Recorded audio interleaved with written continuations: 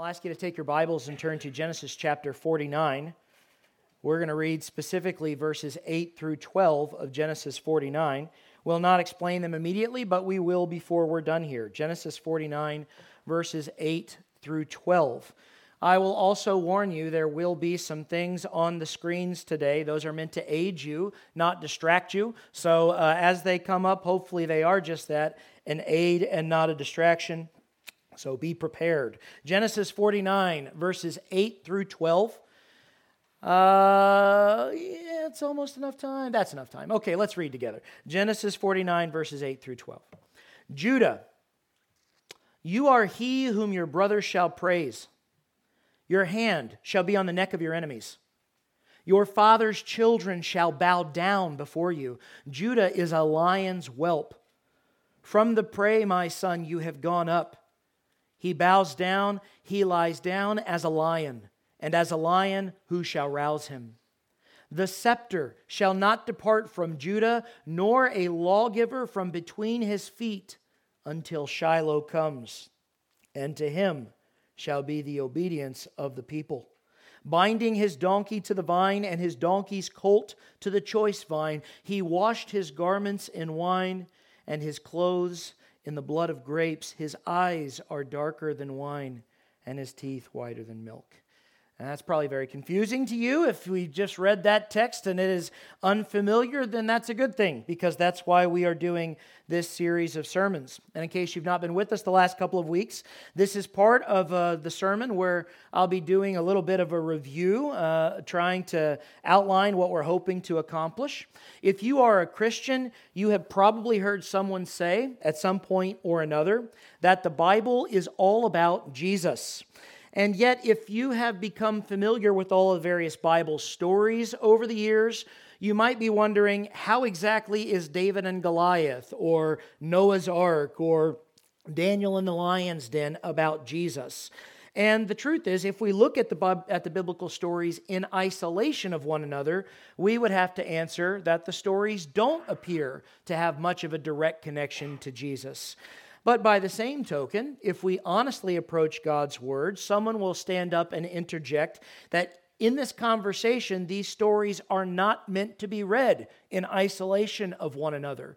For time's sake, for attention's sake, we cover them sometimes individually and out of the context of the greater narrative. And yet the Bible is not merely a collection of diverse cultural and religious stories. The Bible is one story from Genesis to Revelation. It is the story about Jesus.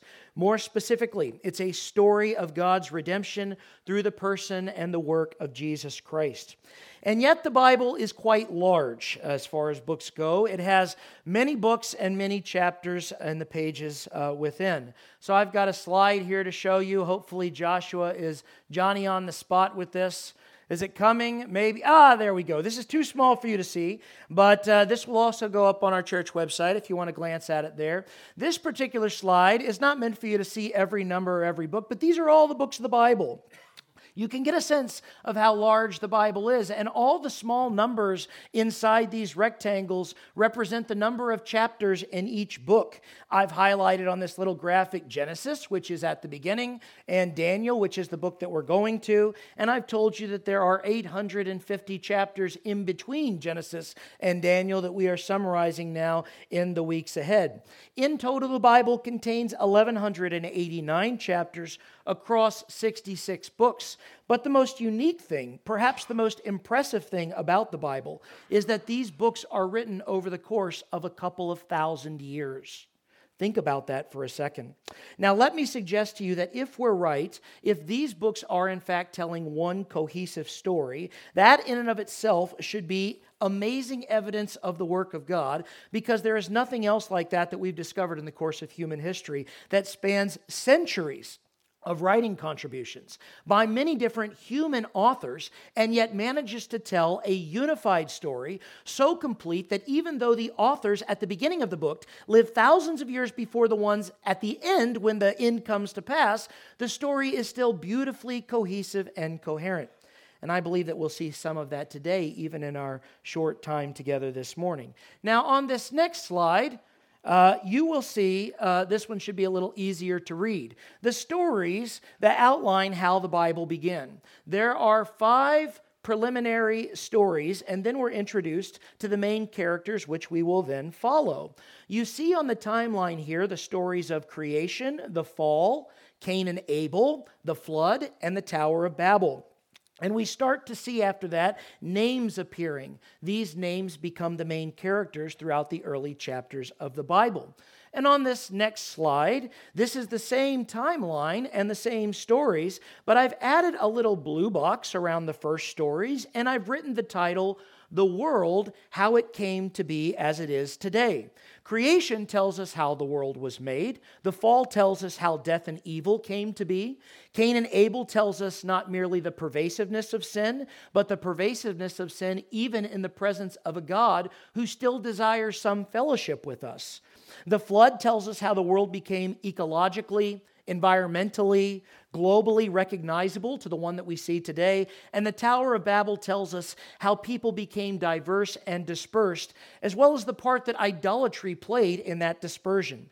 Now you will notice I have colored the circle representing the fall with a shade of green, and I've added the note, the promised man. We have spent significant time in the past 2 weeks reviewing the promise of a man in Genesis chapter 3. In the opening chapters of the Bible, the opening pages, we are promised a man who will defeat Satan and who will redeem creation. This promised man is introduced in the opening pages of the story, and it is my contention, in fact, the Christian contention, that the entire Bible is about him. We will gradually become to identifying him as the Lion of the tribe of Judah, Jesus, as we turn through the pages of the Bible. To the right, you can see that I have shaded the storyline with a box of green, if you can make that out, and I have labeled the section, the family of the promised man. The family of the promised man. When we read the book of Genesis, we begin with the first 5 stories that set the stage for the world as we know it. But after those stories, we are immediately introduced to a man. This man is Abram, and he'll later be renamed Abraham. The question that often puzzles Christians who are new to the Scriptures is, why? Why, of all the ancient peoples in the world, why of all the ancient men in the world, are we learning about this one guy, Abram? Why is the Bible telling us the story of Abraham? And the answer is because the story is not actually about Abraham. It's about Jesus and the promised man and his family. He had a lineage, he has a family tree, and God is working in that family, in that lineage, to defeat Satan. And at every point of the process, as God identifies the person to whom this promised man will eventually be born, Satan is actively working to destroy that family. God is preserving and sustaining while Satan is attacking and destroying. Satan does not want this promised man of Genesis 3 to be born. The Bible is showing us the sovereignty of God in the story of the promised man. On this next slide, we will see all of this laid out in the text itself. I'll give you the references if you can't read them from where you're sitting. In Genesis 3:15, the man is promised. God tells Satan, the woman will have offspring. He calls the offspring her seed. By the way, there is a hint of the virgin birth in that phraseology. If you were an ancient writer and you were describing one day a boy who would be born, a man who would be born to a couple, you would describe that offspring as his seed or the seed of the man, not the seed of the woman. And yet here, there is a hint of the reality that Jesus has a biological mother, but no earthly biological father. He is born of the Holy Spirit. The promised man in Genesis 3, we're told, will crush the head of the serpent, Satan. Yes, the word translated bruise means crush or break. He will crush the head of Satan, even as Satan strikes his heel. In the cross of Jesus, this takes place. We see Satan's attempt to crush the promised man, but in the resurrection of Jesus, we find that the cross was no more than a minor injury to our Lord. He has conquered the grave and accomplished redemption. And here's the thing. We will see this in the text today. By way of his redemption, by way of his work at the cross, he has given the right to rule and to reign. He earns the right to break the seals of God's judgment against Satan, which flashes all the way forward to the book of Revelation.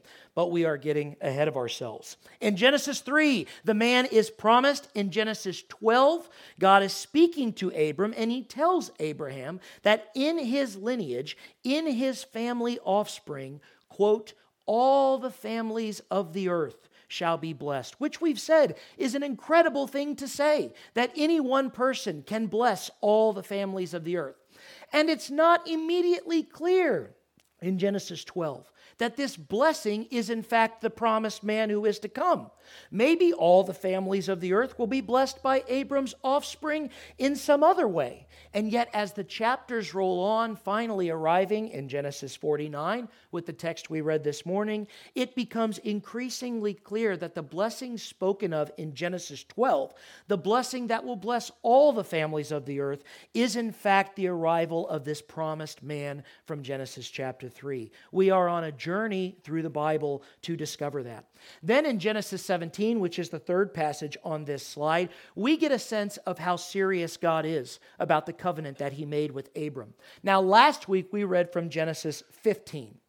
In Genesis 15, God announces this covenant, and he walks a bloody path to seal his covenant with Abraham in blood. We observe that this covenant, this contract, this treaty, this promise that God enters into with Abram is one-sided. God will do what he has promised to Abram, and he is willing to walk a path of blood to say, on my essence of who I am, on life and death, I will do this thing.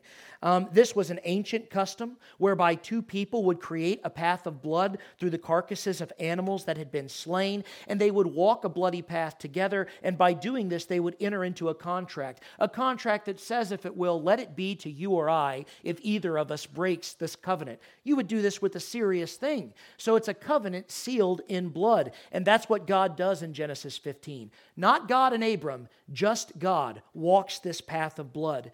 And by the way, as the Lord's table sits before us this morning and we prepare to do what we're doing, we should acknowledge God walks the path of blood again to seal a new covenant for us in the New Testament. We have a covenant with God too, just as Abram had a covenant with God. And just like Abram, our covenant with God is one-sided. God has done all of the work, and he has sealed this covenant in his own blood. In Matthew 26, verse 28, Jesus tells his disciples at the Last Supper, this is the blood of the new covenant, which is shed for the remission of sins. So we'll observe the Lord's Supper together shortly, and when you drink from that cup, you remember we are doing this to remember that God has symbolized in this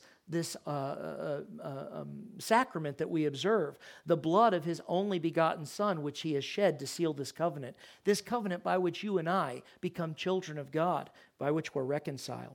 Now, in Genesis 17, that's the third passage on the slide, this tells us something else about the promise that God is making with Abram. God is not merely making a promise to Abram, but it's a promise to all of Abram's descendants, to his family. He is going to carry this on generationally from Abram. It says, I will establish my covenant between me and you and your descendants after you in their generations. He calls it, and I've highlighted on this slide, an everlasting covenant 3 times. No, finally in verse 19, Sarah, your wife, will bear a son. You will call his name Isaac. I will establish my covenant with him for an everlasting covenant and with his descendants after him. So this is not merely a covenant that God is making with Abram, but God is identifying a family of people, generation after generation, whom he has chosen. This is all in order to fulfill the promises in Genesis chapter 3 of the arrival of Jesus Christ, the promised man who will come. This next slide is meant to show you how the book of Genesis is ordered. Genesis is a very important book of the Bible that sets the stage for what is to come. You might struggle to read this. I'd encourage you to get a copy from our church website later this week if you'd like to review it. As the book progresses, as Genesis progresses, we move through a series of stories, but also a series of people whom those stories are about. This is happening at the same time. These are not random people. These are not random stories about ancient people. These are the people from whom Jesus, the promised man, will come. We know that Abraham does eventually have a son with Sarah, his wife. The son is named Isaac, as God instructed to name him in the passage we just read, Genesis 17. And then God uses the story in Genesis chapter 22 to give us an unbelievable glance into the future. It's why I call back to this story so frequently in our preaching time together, the story of Genesis chapter 22. It's an unbelievable glimpse into the future of what God is going to do in Christ.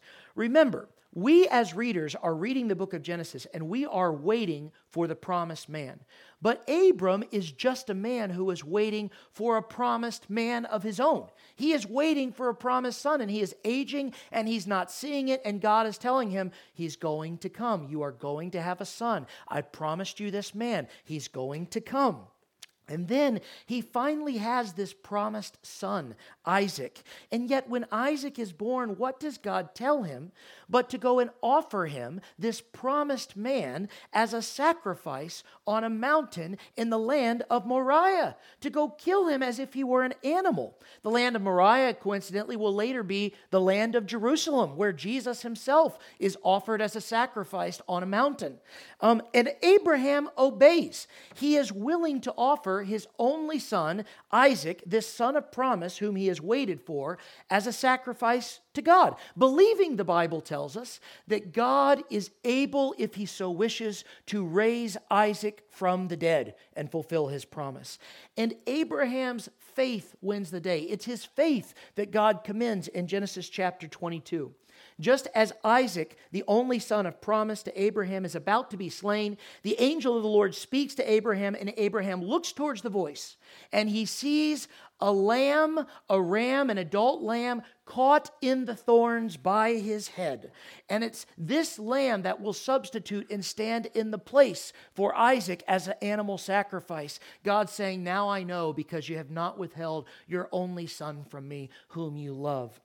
And what is Jesus but the promised Son of God, long awaited, crowned with thorns on Golgotha in the land of Moriah, being offered as a sacrifice, the only Son of God, as a substitute for you and I.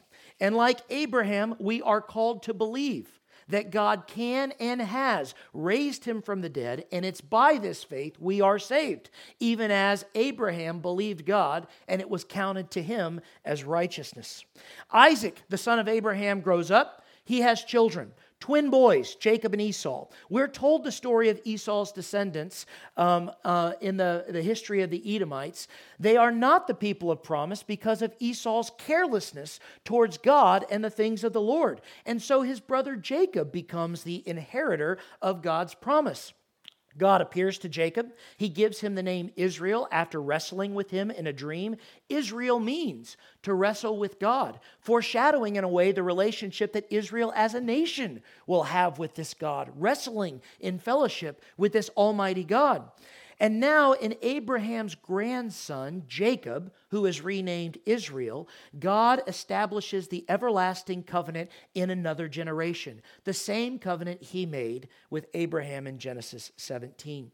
Jacob, who is Israel, has 12 sons. These become the 12 tribes of Israel. Although a lot more could be said about how they become the 12 tribes of Israel, it's a story that we won't take time for today. One of these sons is Joseph.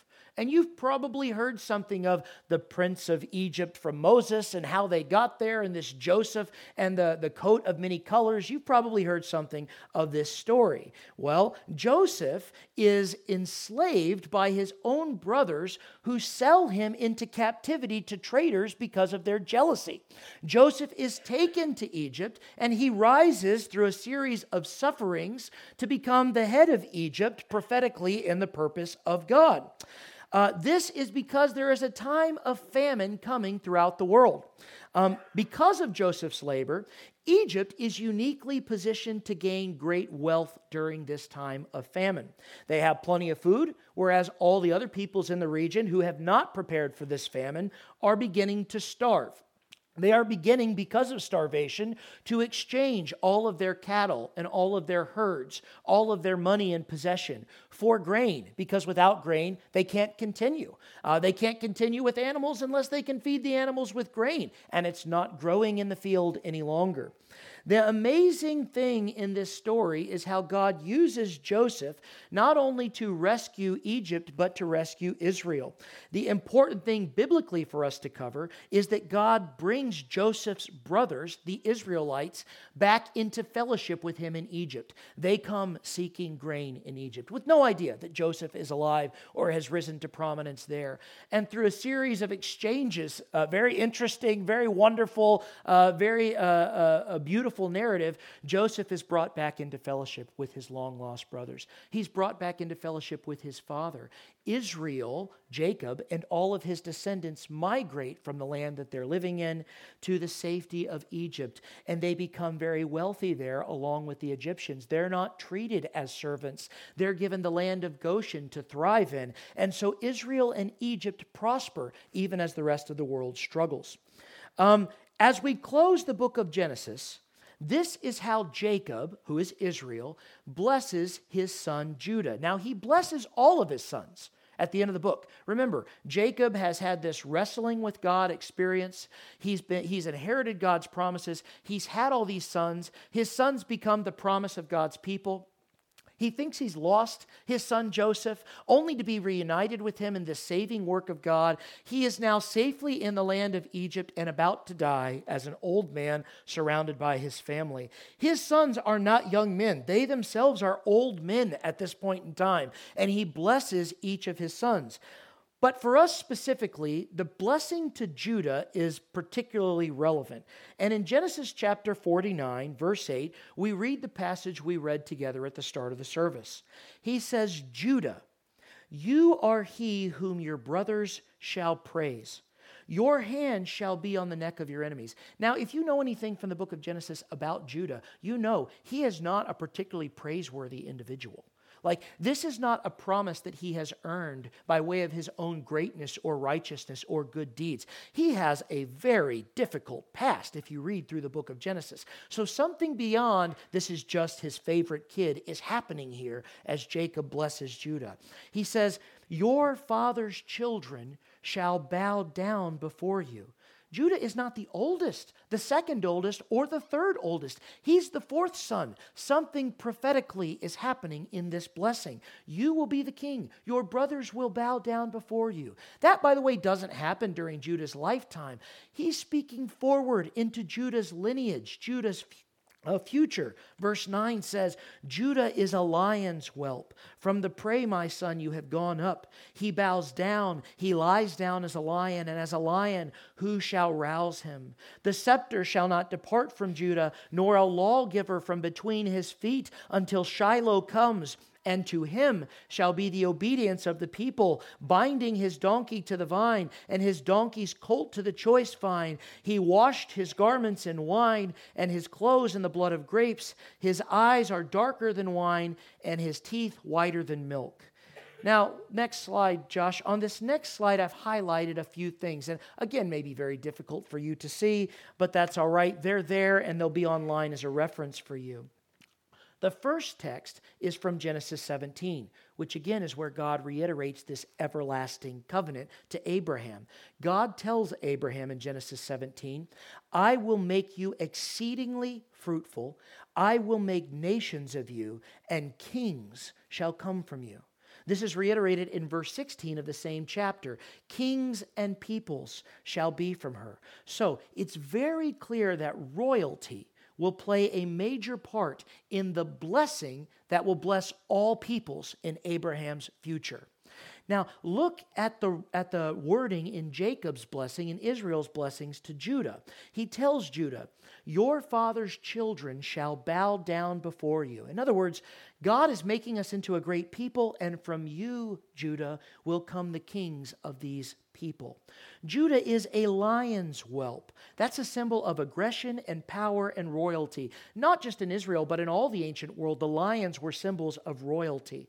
Twice more in this passage, Judah is a lion. Then Jacob tells Judah, the scepter which signifies royalty. Kings are the ones who carry scepters. The scepter will not depart from Judah, nor a lawgiver. Again, kings give the laws from between his feet. And then we get this strange phrase, really an untranslated phrase, until Shiloh comes. The word Shiloh is a Hebrew word. It's not an English word. It's being transliterated here. It's a Hebrew word, and it means to whom it belongs. So what Jacob is saying is that there is a person coming to whom the scepter of Judah, the scepter of the kings, belongs.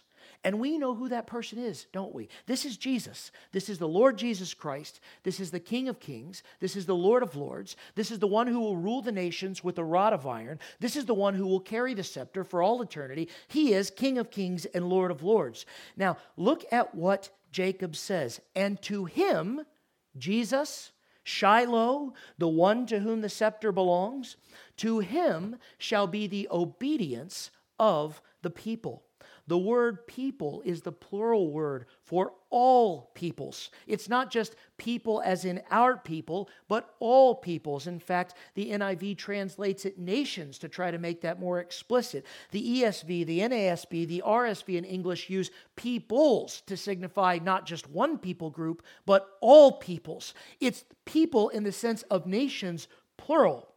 My point is, it's very clear in the text that Jacob is promising the appearance of a singular man to whom the ruling scepter belongs. And to this man from Abram's lineage will be given the obedience of all people.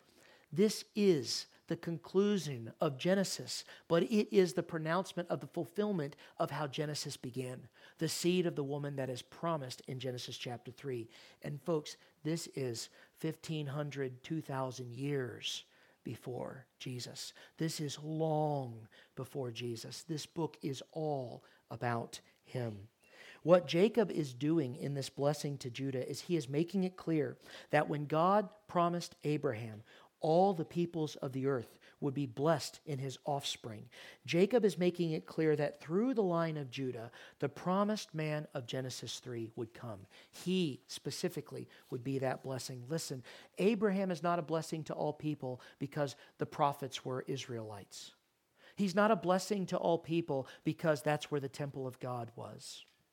Abraham is not a blessing to all people because that's where the scriptures were written by the ancient authors, the ancient people breathed into by the Holy Spirit of God. No, Jacob, Abraham, his offspring, Israel, they're a blessing to all people because the man from Genesis chapter 3 will come from them.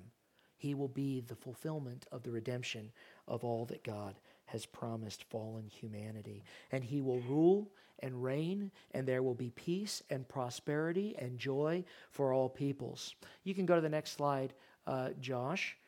King David, did you already skip too far ahead? Well, I'll just give it to you anyway. King David, who is one of those who's from the tribe of Judah to hold the scepter that ultimately belongs to Jesus, becomes during his reign symbolic of Christ's reign himself. David does. David is from the tribe of Judah, from the family of Judah. He's the second king of Israel, but the first king from Judah. And so he becomes fulfillment of the Davidic king, Jesus, who would come. And in Psalms, in much of the Psalms, God is speaking to David directly about things, talking to David, but clearly talking beyond David towards the future king of Judah who will reign from David's lineage. I'll give you an example of this, and you can jot this down since the slide isn't up. Psalm 2:8. In Psalm 2, it is all about Jesus. But David is recording the speech of God. And this is what God says. Listen to this. Ask of me, and I will give you the nations for your inheritance, and the ends of the earth for your possession. Now, that's not a promise that was ever fulfilled in the person of David. He had a very defined reign. He had a very defined border. This is not a promise fulfilled to David, but to Shiloh, to the one to whom the scepter of David, the scepter of Judah belongs. This is a promise to Jesus. Then we see from Daniel chapter 7, you can write this down. We're moving towards Daniel. This will come up again. But Daniel, who lives during the Babylonian captivity after David, there is no king of Israel while Daniel's alive and writing this. But Daniel says in Daniel chapter 7, just 2 verses, verses 13 and 14, I was watching in the night visions. And by the way, you can be forgiven for thinking that we've somehow jumped way ahead to the book of Revelation at the end of the New Testament, because he says, I was watching in the night visions, and one like the Son of Man. This is hundreds of years before Christ. One like the Son of Man coming with the clouds of heaven. I mean, if you heard the call to worship in 1 Thessalonians 4 this morning, this is New Testament stuff, but it's from Daniel in the Old Testament. And in my vision, he says, there was one like the Son of Man, a human being, and yet he was coming as if he were God. He was coming in the clouds of heaven. And this man comes to the Ancient of Days. This is Daniel 7:13. And they brought him near before him. And you can imagine the confusion of Daniel. Daniel, who lived during a time when priests, human priests, had to be intercessors for beings to be able to approach the Almighty God. And yet in his vision, a man approaches God himself. And if you think that's alarming, look at what God does with this man in this vision. It says, and they brought him near before him. Then to a man was given dominion and glory and a kingdom, that all peoples, nations, and languages should serve him. His dominion, and tell me if you hear a hint of Genesis 17 in this, his dominion is an everlasting dominion. Just as God's everlasting covenant with Abraham is being fulfilled, which shall not pass away, and his kingdom the one which shall not be destroyed. This is, again, the Old Testament prophet Daniel, who lived after the destruction of Israel, but he prophesies of the king who is to come from the tribe of Judah, the promised man of Genesis 3. The Bible is all about this man. Then from Revelation, I'll just read to you 2 verses from Revelation chapter 5. This is the end of the book. And it says, one of the elders said to me, this is John speaking, do not weep, but behold, the Lion of the tribe of Judah. This is Genesis 49 stuff. The root of David. This is Psalm 2 stuff. Has prevailed. How did he prevail? Has prevailed to open the scroll and to loose its 7 seals. And so they sang a new song saying, worthy to take the scroll and to open its seals. Verse 9 of Revelation 5, for you were slain, and you have redeemed us to God by your blood. Out of every tribe and tongue and people and nation. You see Genesis 49 there. You see Psalm 2 there. You see Genesis 3 there. This lamb, this promised man who was slain, and by way of his suffering, he earns the right to break the seals of God's judgment against the serpent promised in Genesis 3. These seals that are being broken in the book of Revelation are seals of the judgment of God on Satan. This is the finality of Genesis 3 introduced to us in the very beginning. And that man is Jesus, the Lion of the tribe of Judah, who is slain like a lamb. Genesis 22, take now Isaac, your only son Isaac, whom you love, and offer him as a sacrifice to me in the land of Moriah at a specific place that I will show you. This is Jesus. Now, I have another slide, but Josh doesn't have it, unfortunately, from the prophet Ezekiel. And this is in Ezekiel. He is telling the nation of Israel. This is before Daniel, and they're getting ready to go into captivity. So Ezekiel's writing, but they still have a king. There's still a king from Judah sitting on the throne. And he's telling them, the kings are about to stop. The kings are about to be done with. God is getting ready to destroy Jerusalem and to break Israel because of your idolatry, because you've chosen to worship all these idols instead of be faithful to me. You've broken your promise that you've made to serve me. And it's all going to come to a conclusion. You can imagine how alarming that must have been to the people of Israel, because they're promised in Genesis 49, the scepter will not depart from Judah. There'll be a king from Judah. And they've seen that now in the fulfillment of David and his lineage and his offspring. And now Ezekiel shows up in chapter 21, and he's saying, God's going to take it all away. And this is what he says. This is verse 25 through 27 of Ezekiel 21. Now to you, O profane, wicked prince of Israel, whose day has come, whose iniquity, whose sin shall end. Thus says the Lord God. Now listen to what he says. Remove the turban and take off the crown. Nothing shall remain the same. And that was true. That was true. Israel is still awaiting the return of the Lion of the tribe of Judah to rule and to reign. Nothing will be the same anymore. Exalt the humble and humble the exalted. And listen to verse 27 from Ezekiel. Overthrown, overthrown, I will make it overthrown. It shall be no longer until he comes whose right it is, and I will give it to him. Take off the crown. Take off the crown. Put down the scepter. It shall be no longer until he comes whose right it is, and I will give it to him. This is amazing. And we know whom the one is who will come. And we know whose right it is. And here God is saying, I will give it to him. This is Jesus who has earned the right to wear the crown because he took the cross.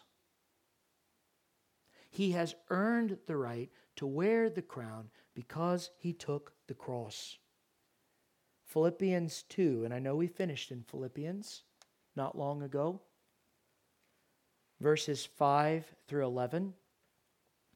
Let this mind be in you, which is also in Christ Jesus, who being in the form of God, did not consider it robbery to be equal with God, but made himself of no reputation, taking the form of a bondservant, of a slave, and coming in the likeness of men. Being found in appearance as a man, he humbled himself and became obedient to the point of death, even the death of the cross. We know that. And verse 9 says, therefore, because he went to the cross, because he suffered the cross, God has also highly exalted him and given him a name which is above every name. And get a sense of the royalty in this, in verse 10. That at the name of Jesus, every knee will bow, of those in heaven and of those on earth and of those under the earth, and that every tongue should confess that Jesus Christ is Lord. Jesus Christ is King, to the glory of God the Father. Jesus earned the right to wear the crown because he took the cross. And this story is all about him. There is no portion of the Bible, no narrative in the Bible that is haphazardly included. This is telling you the story of how God has redeemed you from the work of the one man, Adam, by the work of the one man, Christ.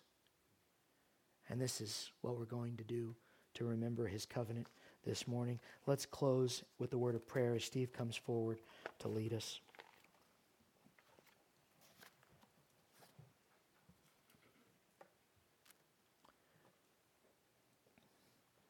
Father, we are vapors in the wind. Our life is but a flower that quickly fades. And the fact that you have loved us enough to give us your word so that these vapors in the wind can get a sense of the totality of what you have been about from the beginning of the world even till now. That we might not only see our place in this, but that we may be invited in participation to take part of what you're doing and who you are. It would be enough to simply hang on a hook in heaven. And yet you have made us more than that, joint heirs with your conquering Son, Jesus. You have given us the rights of children. And all of this because this man to whom the scepter belongs went to the cross and suffered. You poured out your justice on him so that we might know your mercy. Therefore, you have highly exalted him. And in our remembrance of it this morning, we ask that you exalt him in our hearts and in our lives now. Let this man, Jesus, be our King. Let us serve him wholeheartedly. It's in his name that I pray. Amen.